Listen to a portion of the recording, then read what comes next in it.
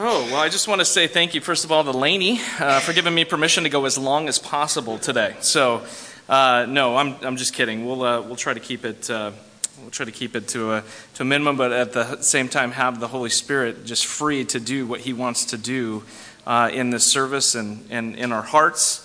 And that is my prayer. And that is my prayer as I got ready for today. I just prayed that the Holy Spirit would speak through me some of the things that He's been laying on my heart. And leading up to this, I actually thought I was going to be teaching out of 2 Corinthians and just kind of going right through what we've continued to do from week after week. And as it worked out, as it turned out, the Lord had a different plan, and so we're going to work through that. But I love how in that God still works in a complementary manner. In fact, as I looked forward and I saw where we were coming in 2 Corinthians, we were heading towards a section of Scripture on the message and the ministry of reconciliation.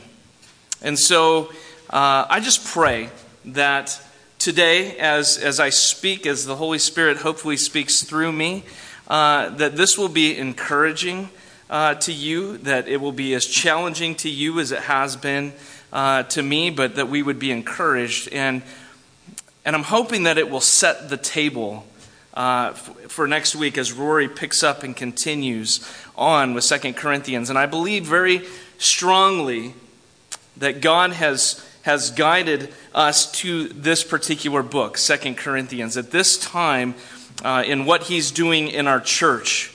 And so I pray that this does wonders in just igniting our heart to still continue on as we approach this message of the ministry of reconciliation. But with that, I just want to pray before we get started and just invite the Holy Spirit to speak through me.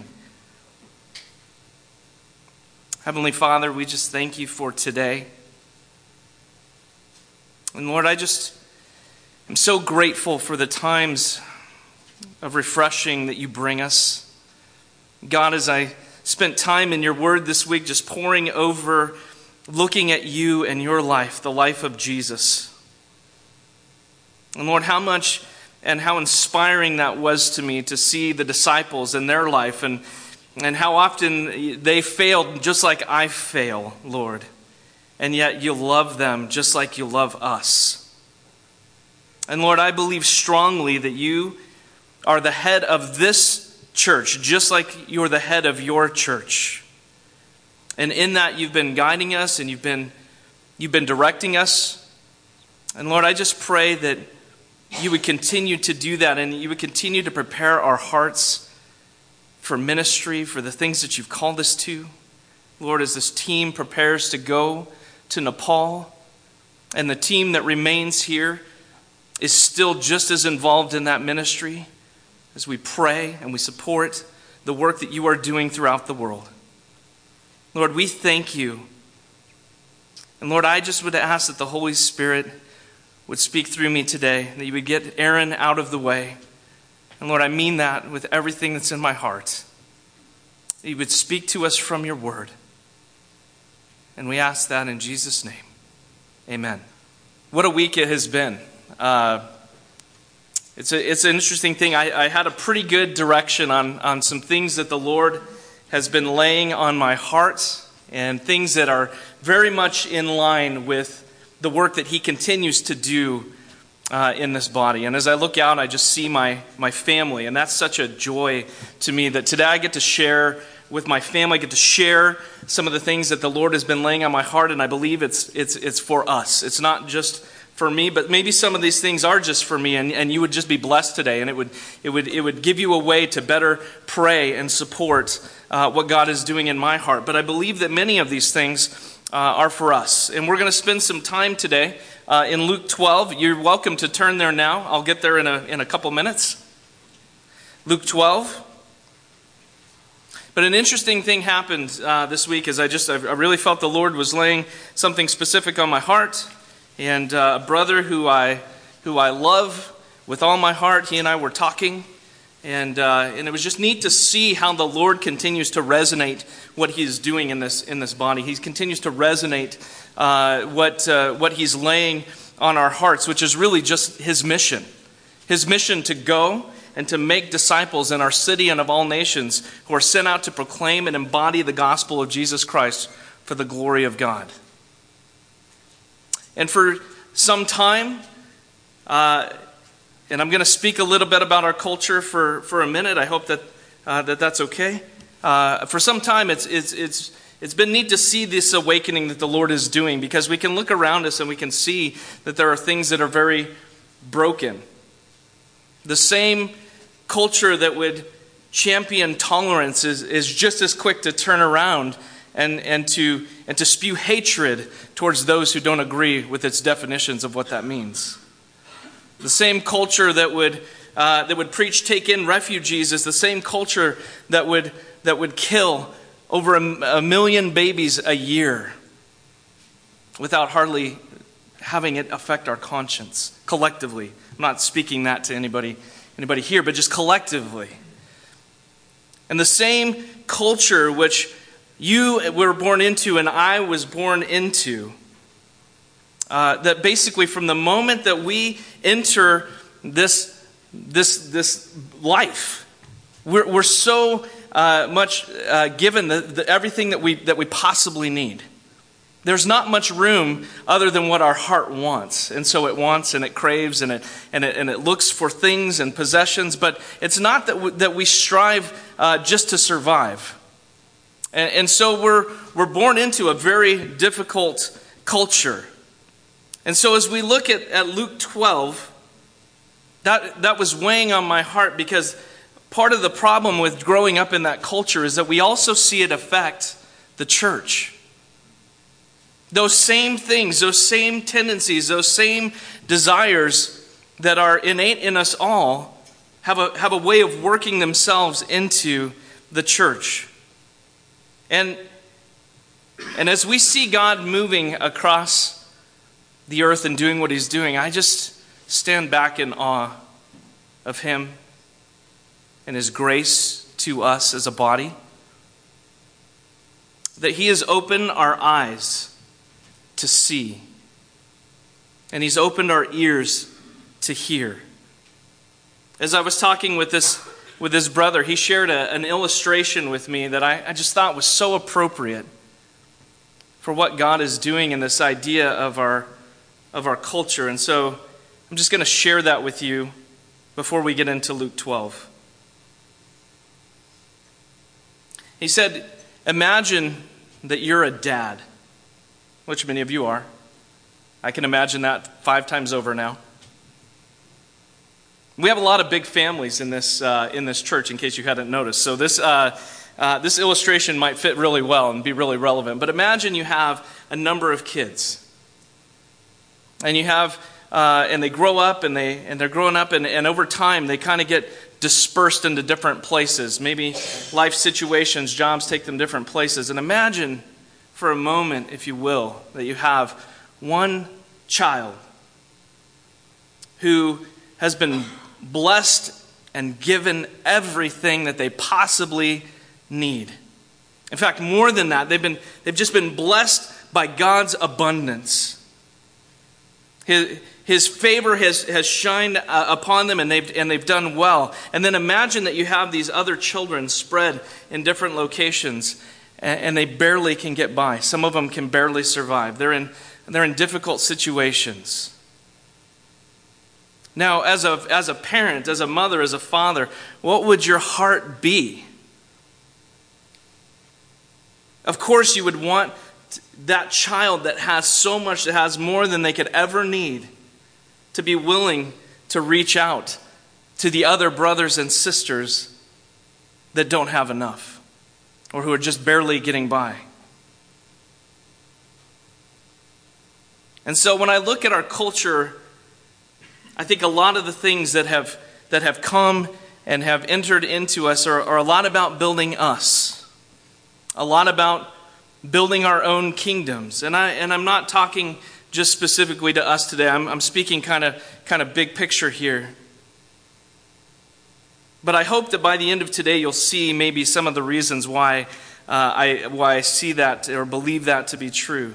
But I thank God that He is doing something in us, that He is awakening our heart to see beyond not just the four walls and into this community, which He's also done, but He's given us eyes to begin to see His heart to go to those who literally have nothing, who have no gospel, who are dying and who have no hope in their life.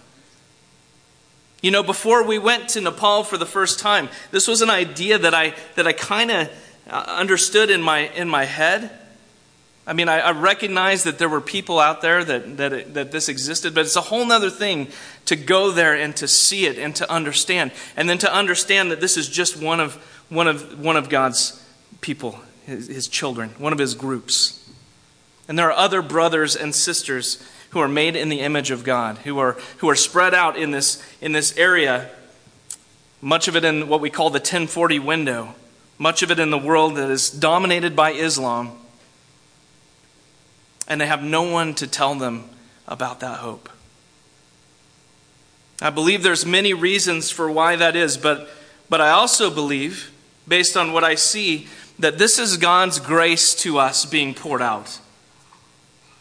That we would see, that we would even understand that we would even come to a knowledge of that. And then it's God's grace to them that He would do that as well. That He would awaken a culture that maybe has more to give than any culture that has ever existed on the planet. And in a time where every place that's easy to reach has been reached. It's happened. The reason that these places remain unreached is because they're difficult. They're hard to get to, like Nepal. Some of our guys are going to be trekking up into the Himalayas. It's not for the faint of heart. They're difficult to reach, both physically and politically. We know that. We know that our brother Saeed continues to sit in prison for nothing more other than just his faith, his willingness to go and to share with people the love of Jesus. That's it. And he's not alone. The Christians over there face that sort of thing every single day. And yet we live in a culture that God has given the greatest resources and abundance to in history. So I want to set that precedent because as we look to Luke 12, something has just happened here right preceding this. Jesus has just had an encounter with the Pharisees. It's interesting because before teaching today, even though I knew I was going to teach from Luke 12, I actually read through all the Gospels. I went from Mark to Matthew to John, and then I came back to Luke. And as you read and as you look, you see patterns that develop, and you see a lot of these instances and encounters that Jesus has with the Pharisees. And so he's just had one of these encounters. I'm picking up in verse 1, and we're just going to read it through. It says, "In the meantime, when so many thousands of the people had gathered together that they were trampling one another, he began to say to his disciples first, 'Beware of the leaven of the Pharisees, which is hypocrisy. Nothing is covered up that will not be revealed, or hidden that will not be known. Therefore, whatever you have said in the dark shall be heard in the light, and what you have whispered in private rooms shall be proclaimed on the housetops.'" And I'm going to pause there for a second because I want you to imagine for a moment that it was the Pharisees that so often Jesus was talking about when he said that you're actually going and making disciples in other places that are twice the sons of hell as you are.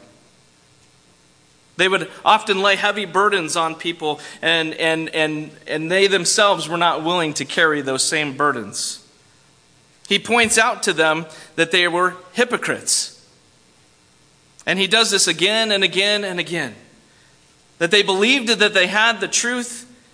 And so often he said, "I came as a physician to those who are sick, not those who are well. If you think you're well, I have nothing to offer you."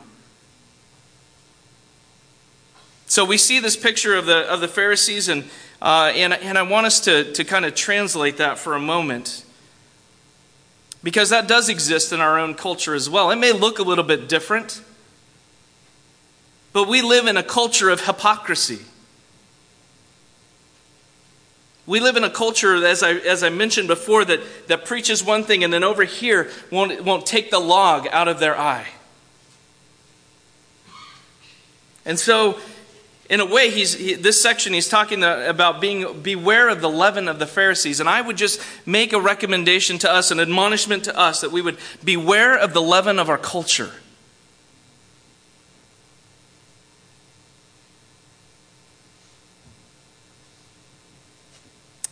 So as we continue on,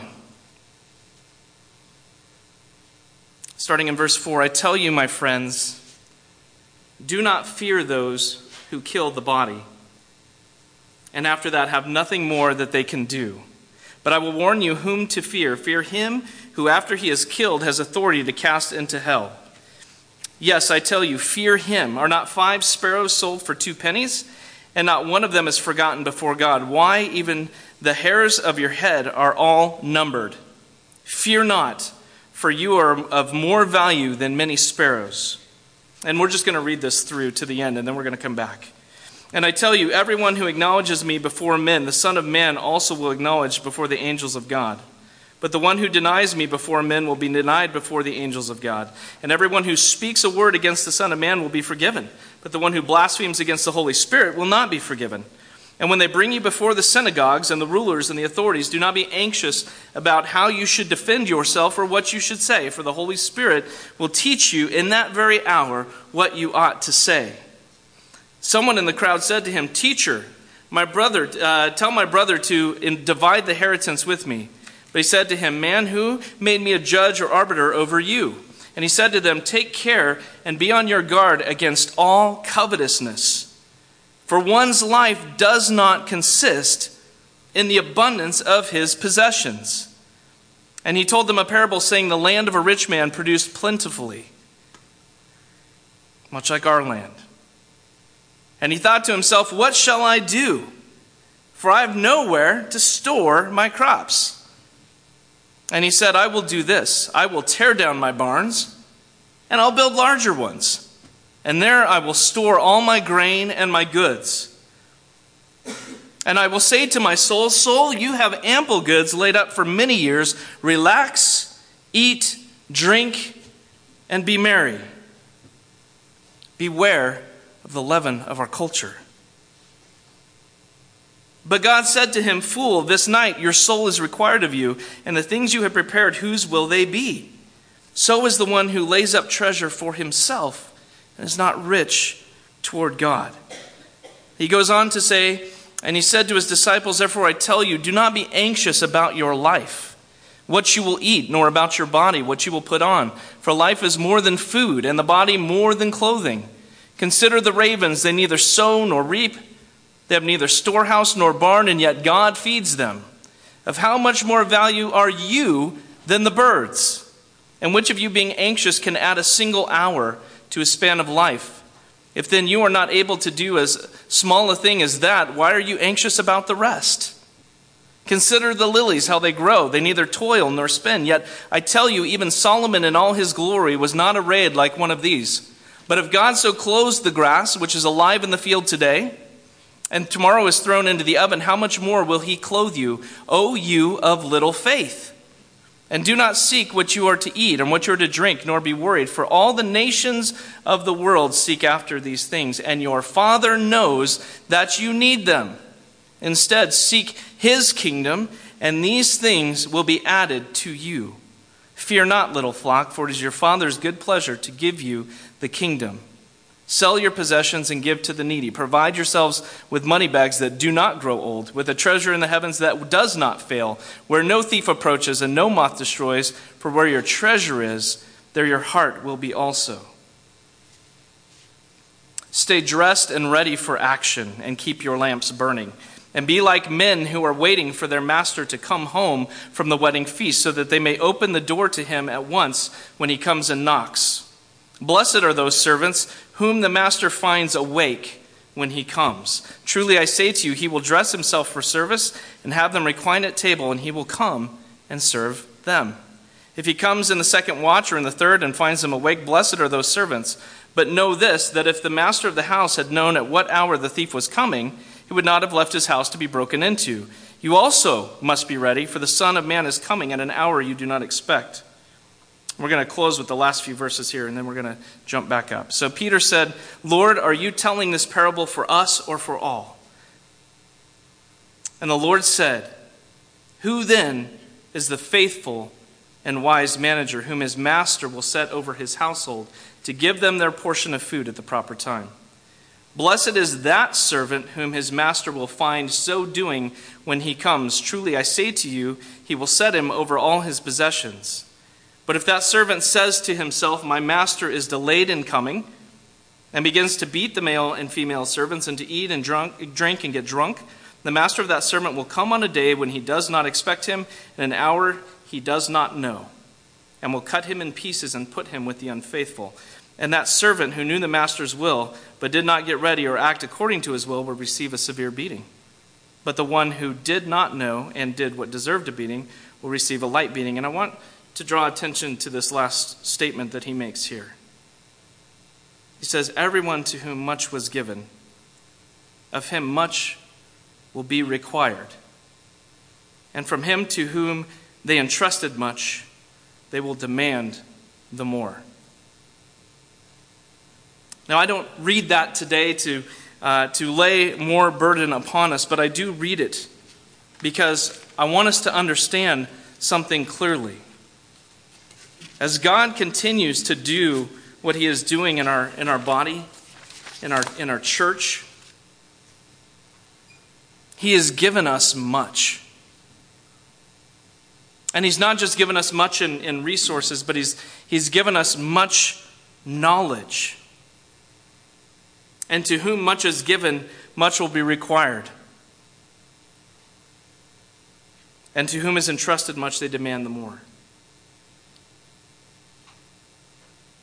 You know, as I watch the disciples as they walk through this, this is mostly directed, a lot of this teaching is directed at them. Peter says, "Lord, are you telling this parable for us all?"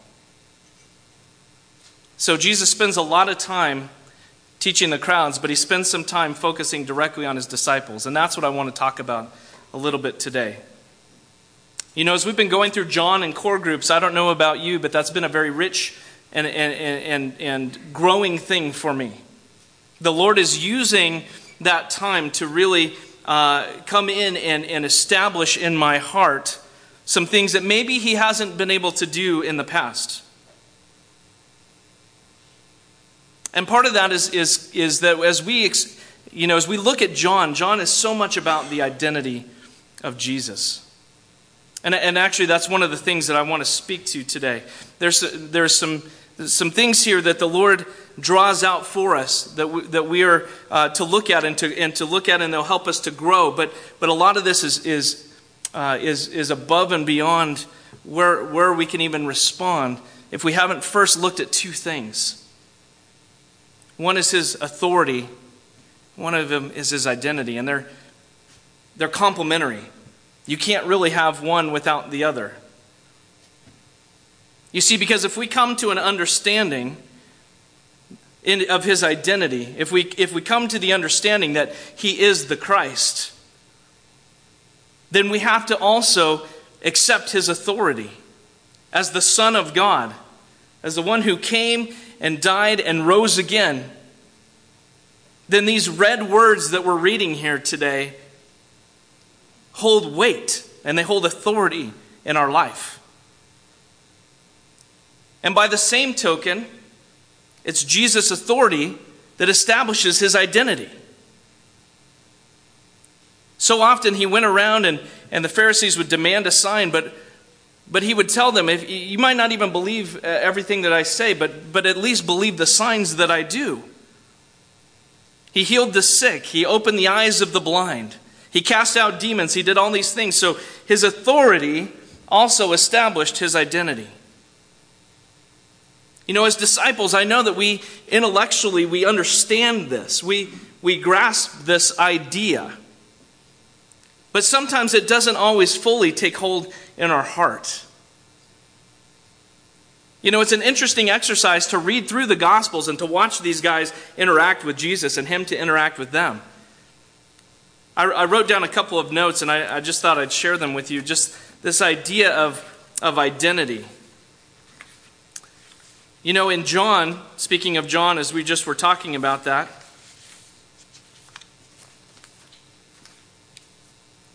there's a particularly difficult teaching that Jesus, after he feeds the 5,000, there's an opportunity where he comes and he tells them, well, you're only following me because you got your belly filled, and he starts to teach them, and he gives this difficult teaching about how we have to eat his flesh and drink his blood, and unless we do that, we can't be his disciples. And many of them said, this is a difficult teaching. Who can listen to this? Who can understand? And it says that many of them walked away. Jesus was often skeptical of the crowds. And oftentimes I feel like maybe in our culture that a lot of times we're about building crowds, not about building disciples. But Jesus was kind of the opposite. As the crowd got bigger, it seems that Jesus would actually get a little bit more skeptical.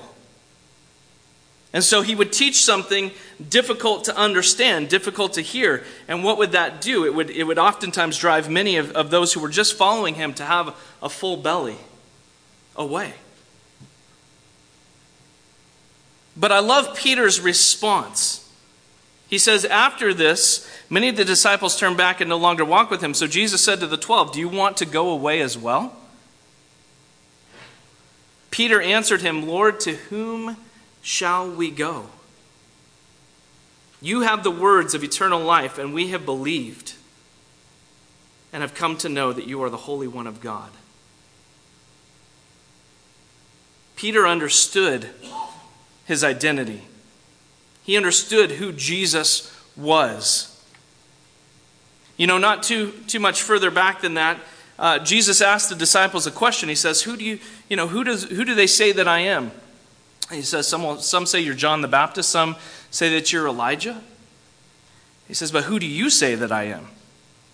Peter again responds, the Christ, the Son of God. So I believe that I'm speaking to many here, maybe most here, that already have this idea and this understanding of who Jesus is. If I were to ask you to show of hands in this room, how many of you believe that Jesus is the Son of God? I'm confident that most of the hands in this room would be up.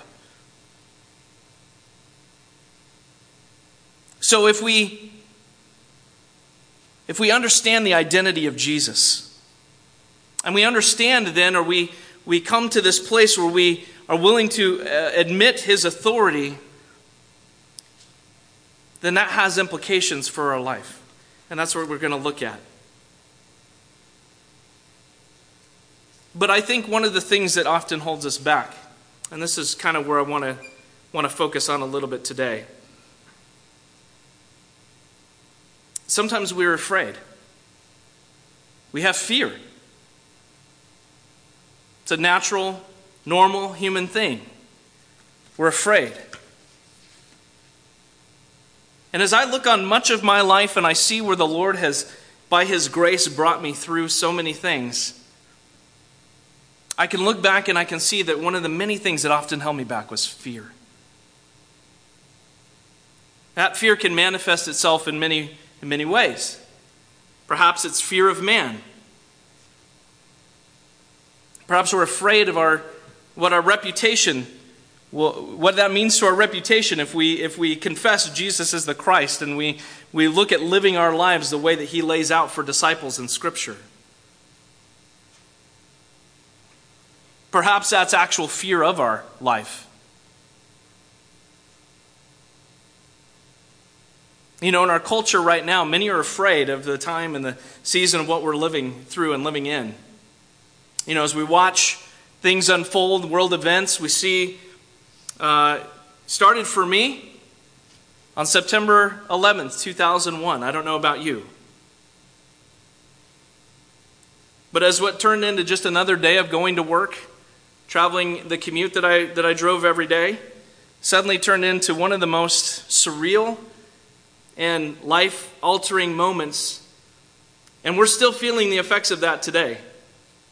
Many things in our society have changed since that day, but I just remember being at work and realizing in that moment, that one singular moment, as we were pregnant with Janae. She wasn't born yet, so my oldest, she's almost 14. And I can just remember thinking, she's going to grow up in a world that's so much different than mine. I wasn't alive during World War II. I grew up through some of the greatest economic and what we would look at and say social movements of maybe in history. We saw communism fall. We saw the walls come down. We saw incomes rise. We saw people being, just blessed and blessed and blessed like never before. And that was the world I was born into. And so suddenly on that day, a paradigm shift happened. Although it was kind of subtle, because I didn't really realize the full ramification of it. But I knew something changed that day. And so as we look around and we see our world is not yet quite recovered, and probably will not, from acts of hatred, of people who are willing to give their life and die out of hate. That is the world that we are living in. That is the world that your children and my children are living in. That is the world that our newest members are being born into. And that's a difficult world if we're walking around in fear.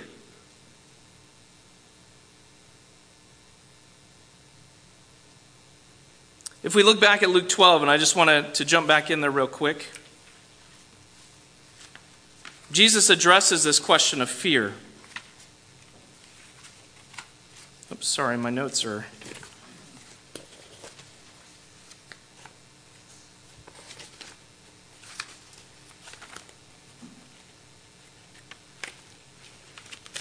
Here we go.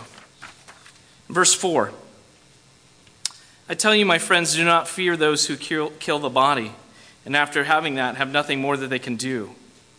But I will warn you whom to fear. Fear him who, after he is killed, has authority to cast into hell. Yes, I tell you, fear him.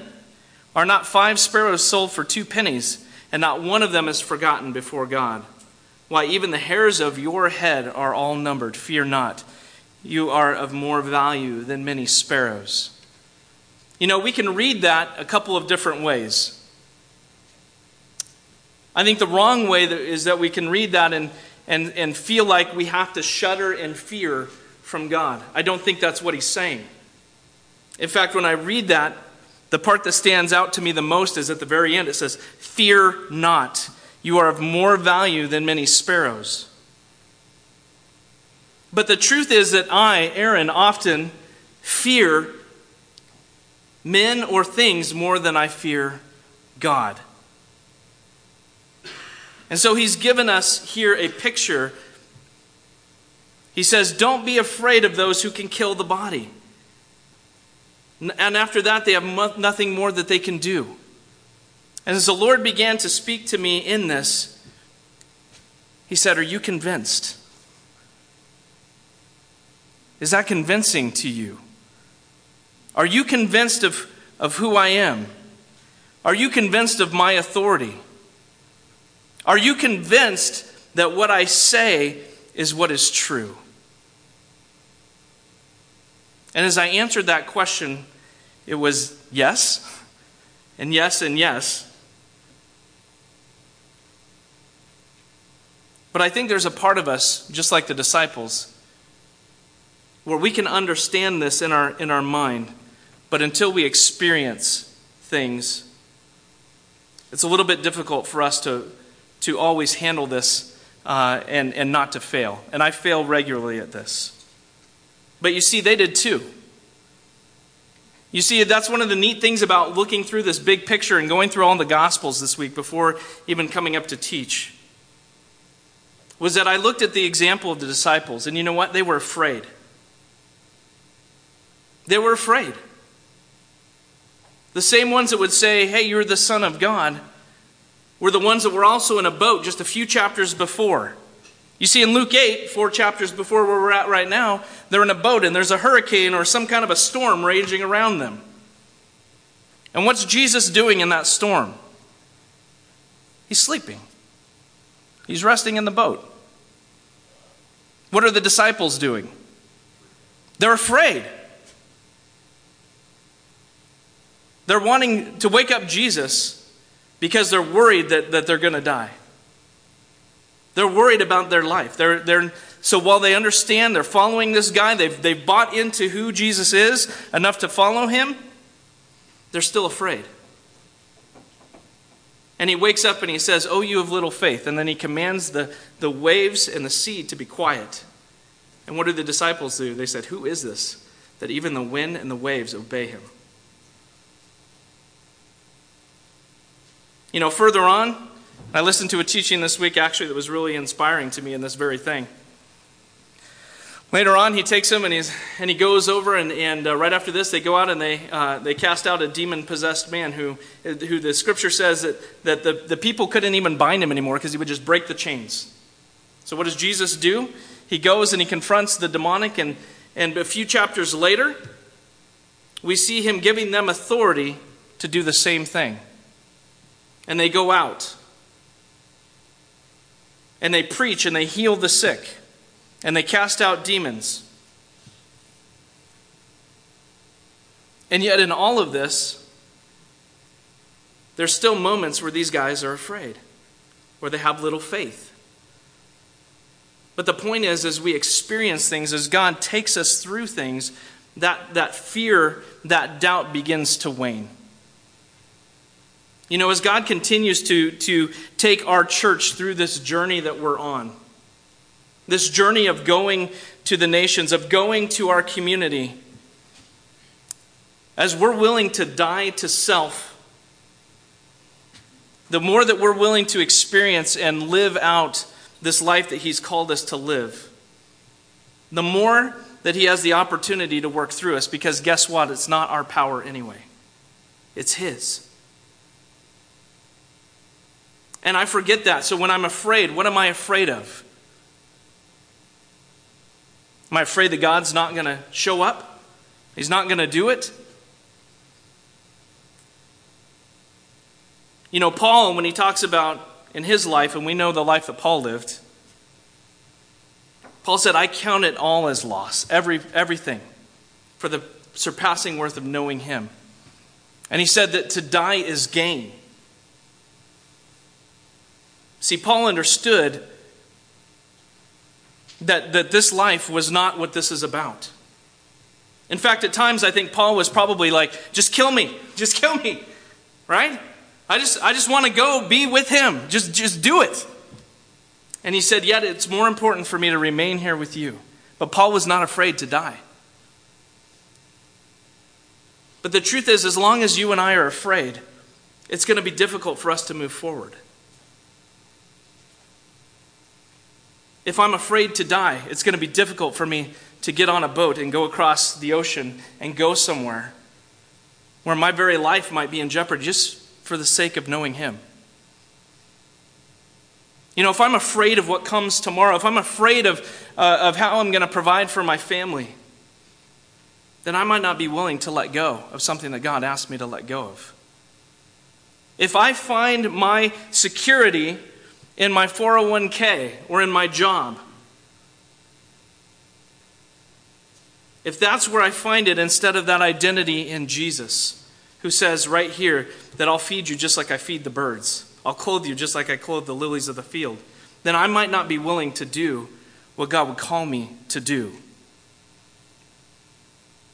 You see, we all have to deal with this issue of fear, every one of us. And I would submit to you that a lot of what we see in our culture, and by that I mean that, well, yes, in our culture lives very much in fear. But also within the church, within this culture, I believe is a lot of responsive fear. We're unwilling to really let go of everything. We're unwilling to lay it at his feet. And it's very much counter to what our culture says. Our culture says, no, save, be wise, prepare, plan, have it all together. Jesus says, trust me, I've got it. Don't worry. Isn't that the case?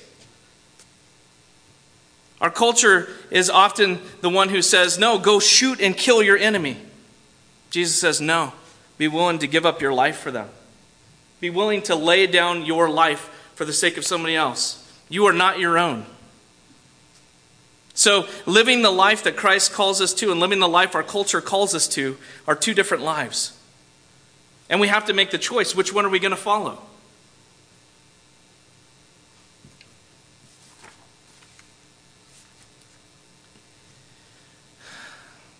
I want to share with you guys just for a moment as I close here. This is something that's very near and dear to my heart. Because as I mentioned to you, the majority of my life I lived in fear.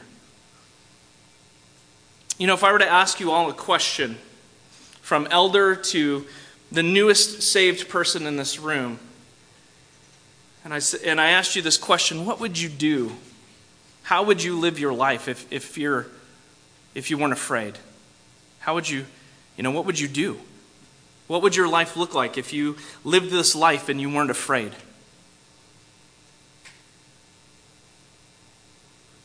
See, I can look back and I can answer that question looking back, but it's a little bit hard to answer it moving forward. But I can look back and I could see the points in my life where fear reigned and fear kept me from stepping out and doing the things maybe that God was calling me to or placing on my heart. Fear kept me in chains. Fear kept me in bondage. You know, a lot of the things that God started to do in my heart, and I just want to speak to that a little bit, was, it started out with thoughts, right? It started out with an idea. Jesus would say, or the Holy Spirit would speak to me, if this is true, if all this is true, if this word that we read right here is true, then what's the most important thing that we could be doing? What's the most important thing that you can be doing right now? If you believe this to be true, and this is really true, and this is the conversation I'm having in my head, then the response that came out was, well, it would seem that we need to tell people about this. We need to go out. We need to preach the gospel. If this is true, there's nothing more important that we can do than preach the gospel. But it took a long time for my heart to catch up with my head. See, the Holy Spirit began to show me and to bring things to reality and to speak them to my head, but my heart took a while. And we're all in that same process.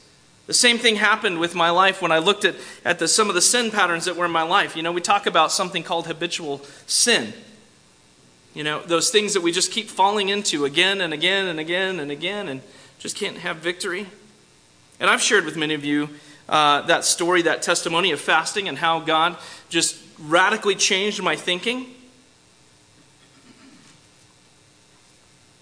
But the truth is, for years, I think I probably could have had victory if I had wanted something. See, I wanted to be rid of the sin, but I didn't want Jesus to be Lord of my life. I felt guilty, as we all do, when we are involved in things that we know are contrary to God's command, things that we know are not right. And so I felt the guilt and the shame and the cycle that was there, and I would ask God to take those things from me. But the problem was I never asked Him to come in and be Lord over all of it. I just wanted Him to get rid of what was making me uncomfortable. I just wanted Him to get rid of the things that were plaguing me. And you know what? It didn't help that as I read in Scripture, I saw John's call in 1 John that said, I can't continue to live in that pattern of life and call myself a believer, because it said very clearly that how can I keep on sinning when God's seed abides in me? That was hard. That was hard for me to read. It was hard for me to hear. But God used that truth to really start to work in my heart. And as I began to ask tough questions, it forced me to do one thing. It forced me to come to Him. Because you see, the truth is I couldn't do it on my own, just like you can't do it on your own. None of us can do it on our own. As I faced up to the fact that yes, the most important thing I can do is preach the gospel, but I realized I'm too afraid to preach the gospel. I'm too afraid of doing that, and I've been that way since I was just a kid. I remember in youth group, somebody saying, we need to start a club, we need to get a Bible club going, and all these other things, and I said, I can't do it. And I even remember saying, God, you've got the wrong man, because I am not willing to put my reputation on the line for you. I can't do it. It wasn't even that I was willing. I couldn't do it. God, you've got the wrong guy. And yet as time progressed, the Lord worked in my heart. And eventually, as I was in high school, the Lord started something very special on the campus at our school. Not because of me, not because of anything that there was to offer, but just being willing to be used in something that He was calling us to do. And that's the same thing for each of us. You know what? You cannot give up that security that you find in income, in finances, in your 401k plan. You can't do it. You can't give up the effects that this culture has on us in terms of these habitual sins and these other things that we've fallen into. You can't do it. I couldn't do it. But it drove me to the one who can. You see, that's the incredible thing about all of this, is that this isn't up to us about what we are able to do. Because as we come to these realizations, it drives us to Him. And it drives us to our knees. And when we are willing to accept His identity of who He is, which is the King, and we're willing to make Him, to give Him that place in our life, actually just to acknowledge it because He already has it. He is already King whether we accept it or not. But when we get to that place where we are willing to submit to His authority, submit to His identity, then amazing things begin to happen. You see, that is my story, was submitting to the King. And I believe that's our story as a church. We've submitted to the King. We've sought Him. We've been on our knees. We've been in fasting and prayer and saying, Lord, what will you do? And He doesn't look for gifted and capable people. He looks for those who are willing. And the same thing happens in our individual lives. As we look to surrender these things, as we look to deal with these things in our life, to overcome this fear, He doesn't look for people who are able. He looks for people who are willing to accept Him as King. There are many hindrances in our culture. And I wanted to read a couple things as I close here, but from 2 Timothy 3, 1 through 5. We can look around us, and Jesus actually tells us later in Luke 12, I'm not going to read it, but He tells us that how is it that you can discern the seasons? You know when it's going to change from season to season. But you can't look around and see what's going on around you. You need to be able to look and discern, just like you can look and discern the seasons. You see that winter is coming. You see that dark is coming. When we look around and we see that God has gone out and His word has been proclaimed to the nations. And last time I taught, I showed you guys a video that showed this progression of the gospel going forward. And we see what's going on in our culture. We see the falling away, if you will, from things that are true to things that are not. We see, instead of our culture embracing the idea of freedom of religion, meaning that you can believe whatever religion you want, they've taken that to mean you need to take it completely out and only practice it in your public life. We've gone from churches that are full of power. One of the things that really caught my heart when we were in Nepal is that every single person who we talked to who had a testimony of how they came to Jesus. And this is how God is moving in Nepal. But you know what? It's very biblical. It's how Jesus moved in Scripture too. He confirmed the gospel with healing and signs and wonders. And you know what? Most of these people who we talk to and encourage in the church there, almost every one of them has a testimony of either healing or deliverance from possession or other things that showed them that God is powerful. And yet we live in a culture and a church that wants to get rid of all things supernatural, all things that have anything to do with power, and say none of that, if it can't be explained, it doesn't exist. And that reminds me very much when I just look at all the things going on around us and I think about this. This is what the Lord lays on my heart again and again. It says, but understand this, that in the last days there will come times of difficulty. For people will be lovers of self, lovers of money, proud, arrogant, abusive, disobedient to their parents, ungrateful, unholy, heartless, unappeasable, slanderous, without self-control, brutal, not loving good, treacherous, reckless, swollen with conceit, lovers of pleasure rather than lovers of God. And he goes on to say this, and he says, having the appearance of godliness, but denying its power. Avoid such people.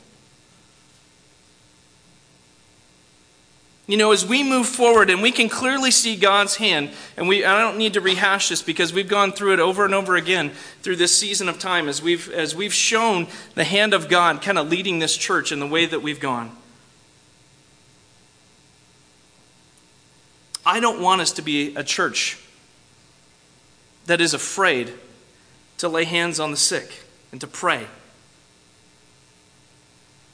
You know, one thing is we can be certain of is that if we are unwilling to do that, we probably will never get to see God move in power in that way. But if we're willing to do that, at least we're positioning ourselves in a place where we have the opportunity to see God move. And if you're here long enough, if you've been a part of this church long enough, you've seen God move and heal and touch lives. He's already doing it. You know, as I'm summing things up here, I wrote down a few statements I just felt like the Lord was placing on my heart, and this is one of them. And I don't know who this will resonate with, but I want you to understand that a life marked by fear will seek to preserve itself. A life marked by faith will seek to die to self. I read that again. A life marked by fear seeks to preserve itself, to preserve me, my reputation, my things, my.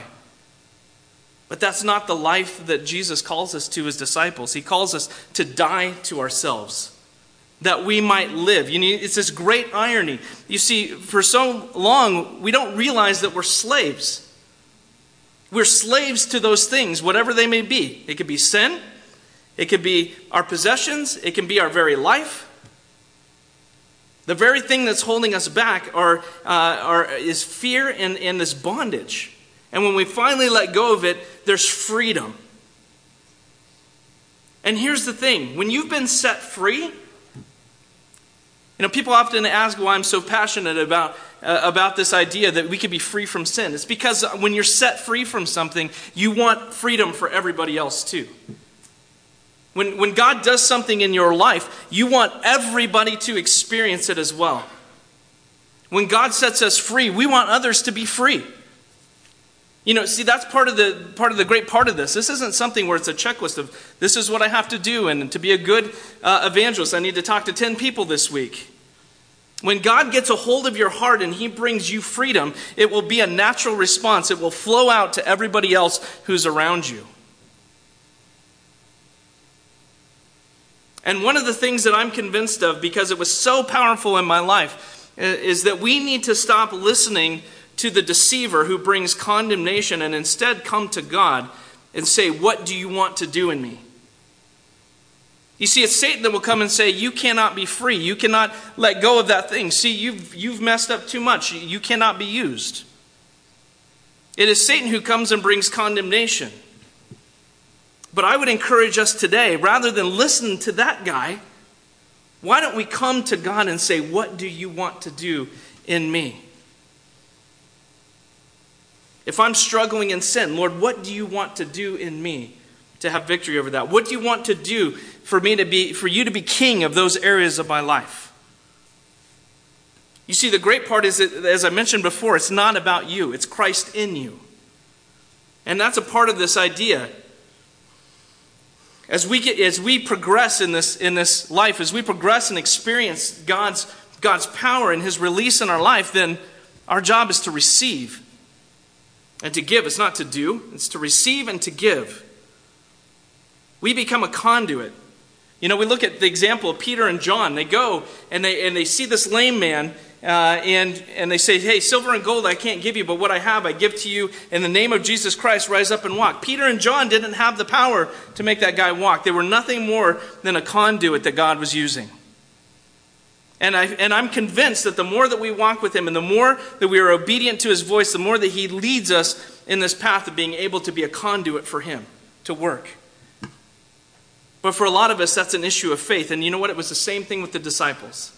As I was reading through and I saw that example, here Jesus has given them power to go and heal and cast out demons, and then he takes 3 of them along, kind of a special trip, to see the glory of God exposed in the transfiguration. And the rest of the disciples, the same ones he gave power to do miracles to, were having problems because they were brought a boy and they couldn't cast the demon out. And they came to him and said, Jesus, why? And what does he first say actually? He says, oh, generation, you have little faith, how long am I going to bear with you? He kind of rebukes them, and then they come to him later and they say, why couldn't we do it? Why couldn't we do it? He says, it's because you didn't have faith. And this kind only comes out by prayer and by fasting. So you see, as we experience God, as we see him do things, then it builds our faith. It builds our ability to walk forward and then hear him and obey him and do it again. As I've walked in this life, and I feel like I'm just a baby in this. As I walk in this life of trying to be available and ready for God to use. And as I've watched him change and transform things in my life, the thing that's important is that we keep bringing it forward. What's a good example of that? Well, for our family, it was that for the last 3 years, we were involved in a phenomenal opportunity that God brought our way. I would meet with Adam and with Jesse Martinez, and we would pray every morning. And both of us, both Jesse and I were running our own businesses. Adam runs his own. And we would just pray, and we just saw God do miracle after miracle after miracle to provide. And I'm talking about some pretty astounding things. But you know what that did? It produced faith. And as I experienced that, and as we saw God do the impossible, and he answered prayers, especially for finances, and what we were doing, it built all of us up. And we all participated in it. In fact, it got to the point, and I've shared this before, we just say, well, if you need anything, just come to our prayer meeting, because God just answers whatever we pray. It was an incredible season. Incredible season. One of the best things that I've ever experienced in my life. And then you fast forward to just a few months ago, well, actually about a year ago. And as I was preparing to teach, the Lord told me that there was a change coming in my family. It was a period of fasting and a period of prayer. And I felt the Lord tell me there is a change coming, and I knew what that meant. It meant that all of this wonderful provision and all these things that we'd enjoyed, all that security that the Lord had brought us, was going away. That was right around October 31st last year. And as the Lord spoke that to me, I realized that it meant a separation was coming, that God was making a change. You see, for years he'd kind of put a desire in our heart to do ministry, and just after we watched the incredible things God did, I just assumed that meant that God was going to use this opportunity to project us into ministry. And why not? I mean, he'd done so many incredible things. It wasn't a stretch for us.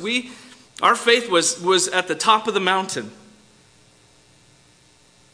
And yet in that, I knew that meant that things were going to change and that the paychecks were going to stop coming. And sure enough, November 1st last year was the last paycheck that we received regularly. As we were ready to just jump out, we just kept assuming God was going to do something in that situation. He was going to bring about a great blessing and a great return for all the hard work that we'd put in. Said, God, certainly we deserve this, right? Not only did we walk in faith and trust you and do everything that you asked us to do, but we also have worked very hard. We've put everything we have into this. And yet God has had different plans. And so while we have not had a steady paycheck in a year, God has taken care of us. And he's continuing to shape our hearts to be ready and to be prepared for what he's calling us to do. And the incredible thing is he keeps showing us pictures of what that looks like. And the more he shows us, I have to say, the more fearful I am that I can't do it. I know I can't do it. But I know the one who can. And it's not us anyway. It's him.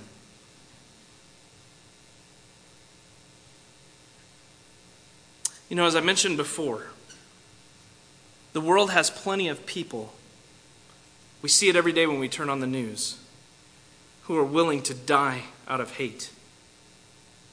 There's another shooting in Colorado Springs. I'm sure you guys saw it on the news. Somebody went in and shot at an abortion clinic. And I understand the anger and the frustration that is there. But the life of discipleship is not one of vengeance. In fact, Jesus tells us we are not the ones to take out vengeance. He tells us we're to die to self. So what the world needs is not people who are willing to die out of hate. It's those who are willing to die out of love. And that doesn't just mean give our lives physically. He needs that too. What was his growth plan for the early church? How are you guys going to overcome and conquer all the hatred, all the persecution? We're just going to offer ourselves up. We're going to die. That was his growth plan. Guess what? The world was changed by those who were willing to die out of love, who recognized and believed and came to understand and were convinced. I guess that's the right word to use. They were convinced of the truth. And so that is my prayer for us, that we would be convinced of the truth, that we would die out of love, that we would be willing to sacrifice whatever he calls us to sacrifice. That might be our very lives. That might be our 401k. That might be our time and the things that we give our time to. That might be the things that we've called entertainment that we allow into our home. That's a tough one for me to say, because I don't want to come across as legalistic. Because this isn't a legalistic God that we serve. And this isn't a legalistic journey that we're on. But I look at how much that I've allowed to sneak into my home. And Satan is so crafty and he's such a deceiver.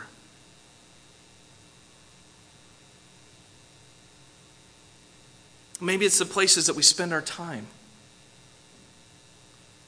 God isn't a taskmaster who's out there saying, you can't do this, you can't do that, you can't enjoy, you can't. In fact, if anything, we need those things. He's given those things to us. But when we die to self, it's also about putting others before ourselves. And God has given us such a brilliant and incredible opportunity. I know you guys know the numbers. There's 3.2 billion people that have never heard the gospel. About 6,500 people groups represented by that. In Nepal alone, there are several dozens and hundreds of groups, right? Have not yet heard the gospel.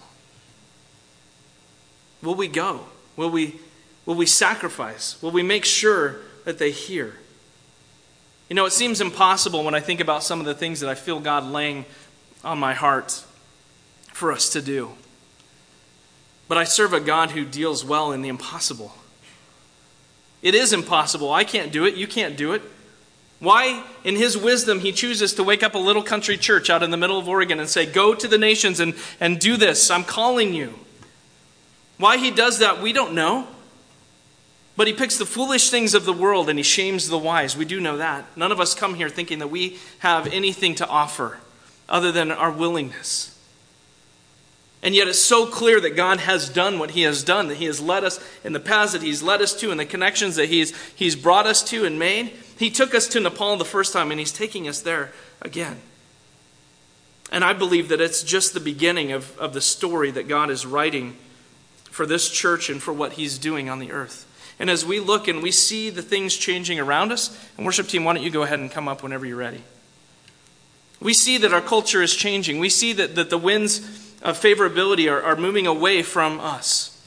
And it's not that we've enjoyed this great surge of support from our culture, but we obviously see it eroding.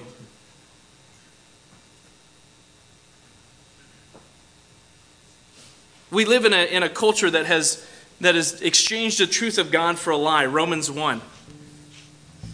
And in that is worship the created thing instead of the creator. And that's the culture that we're born into. And I have to tell you guys, I think it's more difficult I think it's more difficult for us to come to this same understanding of what we read here in Scripture, of these red words that Jesus gives us and writes to us. I think it's a lot harder for us to come to an understanding in our culture than it is in a place where we are persecuted. We're forced by the very nature of either going to jail or losing all that we have for the sake of his name.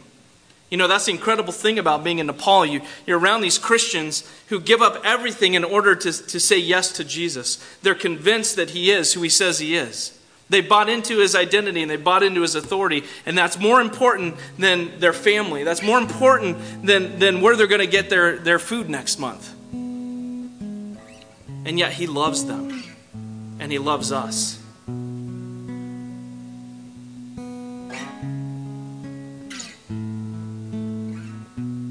I came up here today not knowing for sure what I was going to teach because I had so much on my heart that the Lord has been weighing on and dealing within me. And if I could just be transparent with you guys, there's a part of me who wants to be afraid. Because doing what God calls us to do isn't always easy, and we can't do it in our flesh. It's dependent upon him. I'm nervous about what that means for our family. I'm nervous about what that means for our future. But any sense of control that I think I have is just an illusion anyway. God is in control of all things. And you know, if I'm afraid to take my children overseas, or if I'm afraid to go in some of the places where I believe he's going to take me, if I'm afraid of my life, if I'm afraid of anything, I won't be able to do it. You see, there's a difference between being brave and being fearless. Those are two different things. I want to be fearless. I don't know about you, but that's my heart. I don't want to be bound to anything. I don't want anything to have control and power over me except one thing, the King. And when he says go, I want to go. What would that look like in our community? If we lived without fear, if when we walked into the park or we walked into the grocery store and God said, go, it's go time right there. Go pray for that person. And we did it. You know, I'm convinced that our culture, especially the way that we've gone, isn't looking for a powerless Christianity. It's not looking for something that's empty. People want to believe in something, but they don't want to believe it if you don't. They don't want to believe it if I don't. If this is just an idea, if this is just a nice philosophy and a way to live life, forget about it. And it's not doing us any good either. We have got to buy into the fact that Jesus is the authority and he is the King. I think there's enough in this room to transform the world, let alone a community, if we would just be willing to live fearless. You see, that passage we read in Luke is kind of ironic, isn't it? He says you're putting fear in other things other than the very one who has the power over all of this, and you're worried about a man and what he can do to you. And this isn't about, like I said, being afraid of God. In fact, he says, fear not, you're loved. Fear not, you are loved. He wants this for us. He wants us to live in that freedom and that understanding. Because if we do, it changes everything. Does it not? It changes everything. So as we close today, as the worship team plays that song, I want you guys to ask that question. Lord, what areas of my life do you need to be the King? For some of us, you may have walked in here and maybe Jesus isn't your King at all. Today that can change. And you can be free. For the first time in your life, you can be free. And for those of us who believe, who are disciples, who are chasing after him, I venture to say every one of us has something in our life that we need to surrender to him. And I'd venture to say every one of us deals with fear. And yet he wants to take away that fear in us. He wants to make us unstoppable. You know, if you don't fear death, and I mean that in any area of your life, but it's even physically, of course. If you don't fear death, imagine what you could do. If you weren't afraid, imagine where you might go. I'm speaking to me here. You guys, maybe you don't fear all the same things that I do, but I need that too. I deal with fear, and I don't want to anymore. The same freedom that God has brought in other areas of my life, I want him to bring to my entire life. I want to walk outside these doors, and if God says go, and it doesn't matter if it's to my neighbor or across the ocean, I want to go. I don't want to hesitate. And I want to trust that he will provide everything that we need. You know, that's been the most difficult thing for my family, and yet God continues to show himself faithful, even last night. I won't go into the details, but we got hit with something that we just did not expect. And instantly, God provided the need. That's the God I serve, and he's continued to show himself so faithful. How can I not want to surrender to him? So as we close, I just want this to be a time between you and the Lord. And Rory and myself, Kevin, I'd love it if he would come up here too. And we'd be here just to pray with you guys if you desire to pray. If not, and you're just dealing with something in your seat and it's between you and God. But we're here to pray with you. And if not, come up and pray for me. I need it. What God is calling us to is way outside my comfort zone, and I don't feel ready to share it all today. But we will as the time is right. But God is moving in us, and he's doing things. And I don't want to be afraid. So as we close, take this time between you and him and just ask him, Lord, where do you need to be king in my life?